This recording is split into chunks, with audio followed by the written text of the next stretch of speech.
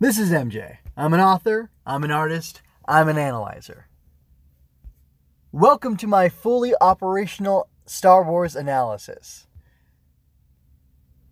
Visit mjmanus.com/FO for notes and links, and don't forget to subscribe, like, share, and comment to help me grow. And I'm leaving that awkward pause in because, why not?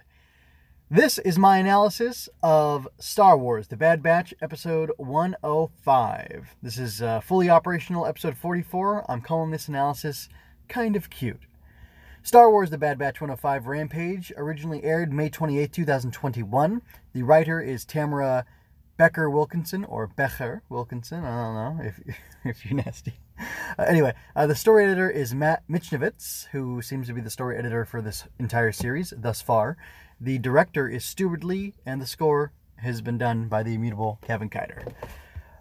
So going straight into the bad of it all, Omega just knowing that Trandoshan was Sid, either SID or SYD, whatever, was a little weird. It seemed like she was hacking on a computer terminal, or she found something there, but that doesn't seem likely, first of all.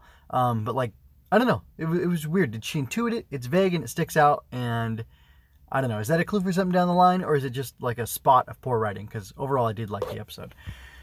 And then Muchi being connected to Jabba's a little much. Why not another hut? There are multiple huts. You know, there's Gardula. Who was that buff hut? Graka? Whatever.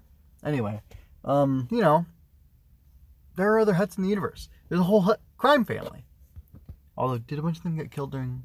Anyway, it doesn't matter. There are more huts in the world. So moving on to the good... the Muchi twist was a lot of fun. The athleticism of the Ranker and the fight she had with that dragon mount or whatever it was a lot of fun. And I liked Omega picking up that Zagirian bow. I hope she keeps it for a while. I'd love to see her using it. There's so many cool weapons. And it's a new, unique thing. They made the model. They may as well use it, you know? So I would very much enjoy that. Moving on to the deeper stuff, because I do like to get into some deep things as well. With these reviews and analyses. Omega now has Crosshair's comm device. She played a big part in rescuing the guys, and she made her clone trooper doll into a Bad Batcher, as she called it. It is sweet that she has become so well integrated into the squad. I wonder if there's still room for Crosshair. Will he see himself as being replaced by Omega? Does he have any emotional connection to them, being, you know, his brothers of the Bad Batch now? Did he really before? He's quite inscrutable, so I couldn't really tell from previously watching, seeing the Bad Batch in action, how he felt about them. But anyway, I wonder if we will get a chance to see those familial dynamics play out. Like, if they rescue him, or if they're not going to rescue him, but he, encounters them and he's chasing after him. He's like, oh, I see. You've, filled my spot with that kid, or whatever.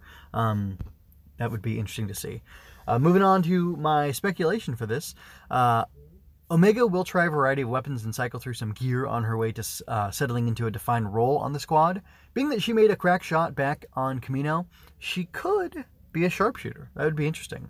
But that feels a little bit on the nose to me at the same time, because, she's replacing Crosshair, the sniper, and being the sniper. I don't know if that'd be a good choice or not. My other speculation is Luke going to fight and kill Muchi in about 23 years? The Ranker in Jabba's palace, the full-grown one. I don't know what their life cycle's like, but, she looked a decently sized big, and, in 23 years, I would imagine she'd grow much bigger. So, yeah, if this is the same, and that's part of the reason I said, why doesn't Muchi belong to another hut? Because,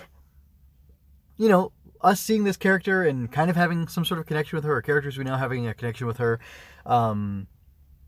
it's kind of awkward for Luke to grow up and kill this, slave, or I guess she's more of a pet than a slave to Jabba, if this is in fact the Ranker that he kills.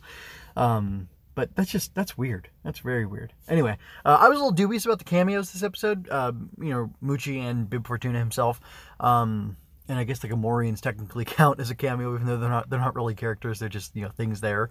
So, like, is there anybody who the Bad Batch shouldn't cross paths with, in your opinion? Would you be mad if they met Ahsoka? Which, they didn't meet Ahsoka.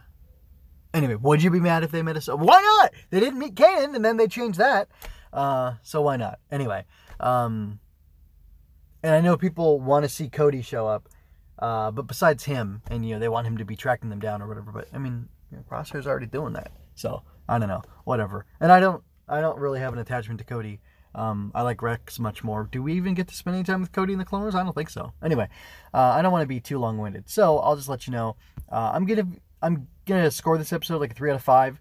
It was okay. I'll explain why in my little spiel here. So Star Wars: The Bad Batch 105, Rampage is kind of cute. There's no major plot progression. There were no huge revelations. Everyone is sinking into their grooves after the shakeup at the start of the series. Hunter and the crew are figuring out what they will have to do to survive and how they can do that with Omega. She really is being handled well. She's naive but highly adaptable, and I'm enjoying how nimble she is.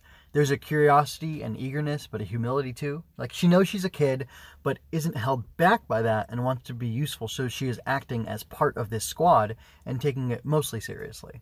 So that's my review for this. Go ahead and check out mjwinners.com/FO for all my fully operational stuff. If you go to the /FO, I've now updated it to be current, and I updated a bunch of my my shortcuts, the STC, the I don't know what else. Henshin, the HI for Henshin inspection, and the GU for going ultra. So anyway, you can check all that stuff out. I also have one.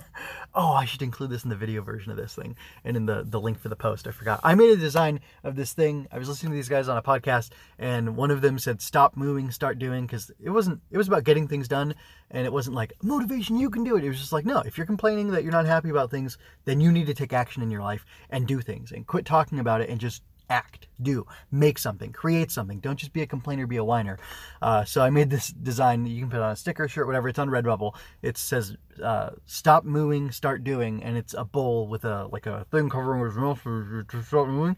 Anyway, it's really cool. I'll link it at the bottom here, and yeah, and you can check that out. I have Star Wars designs too linked in the post for that.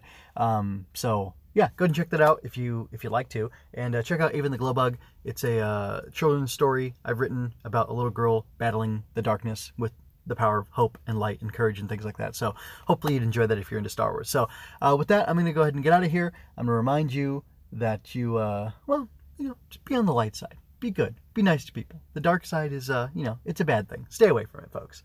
Anyway, that is pretty much all I have to say. So I'll leave you with peace and blessings. This is MJ signing out.